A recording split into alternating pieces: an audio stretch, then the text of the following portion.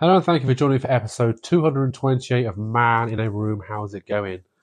I'm still unwell, so this is going to be quite a short episode, obviously, because I don't want people listening to me snorting and sniffing and all that kind of stuff.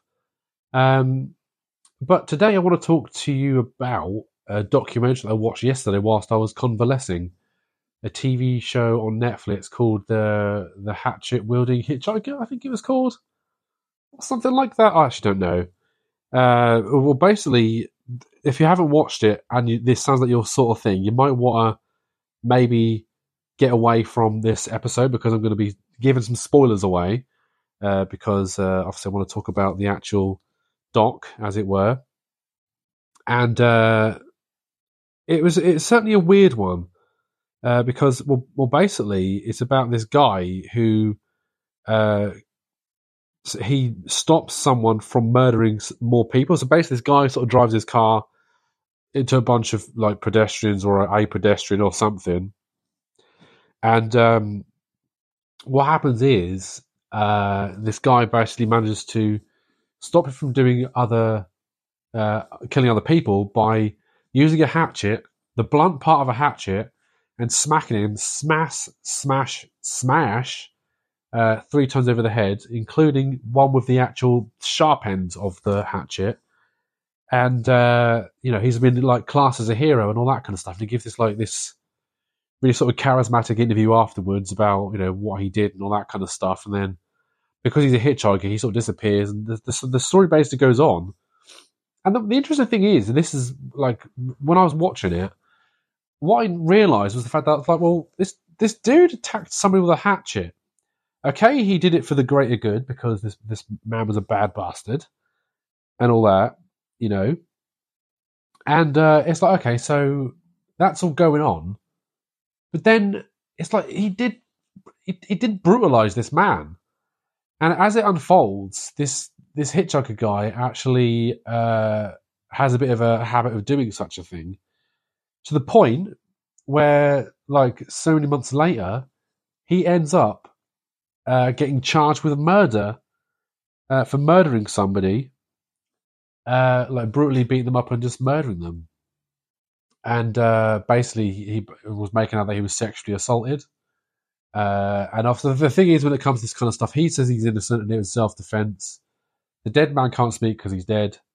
And the issue is well, it's not an issue. He's currently in prison for 57 years for murder.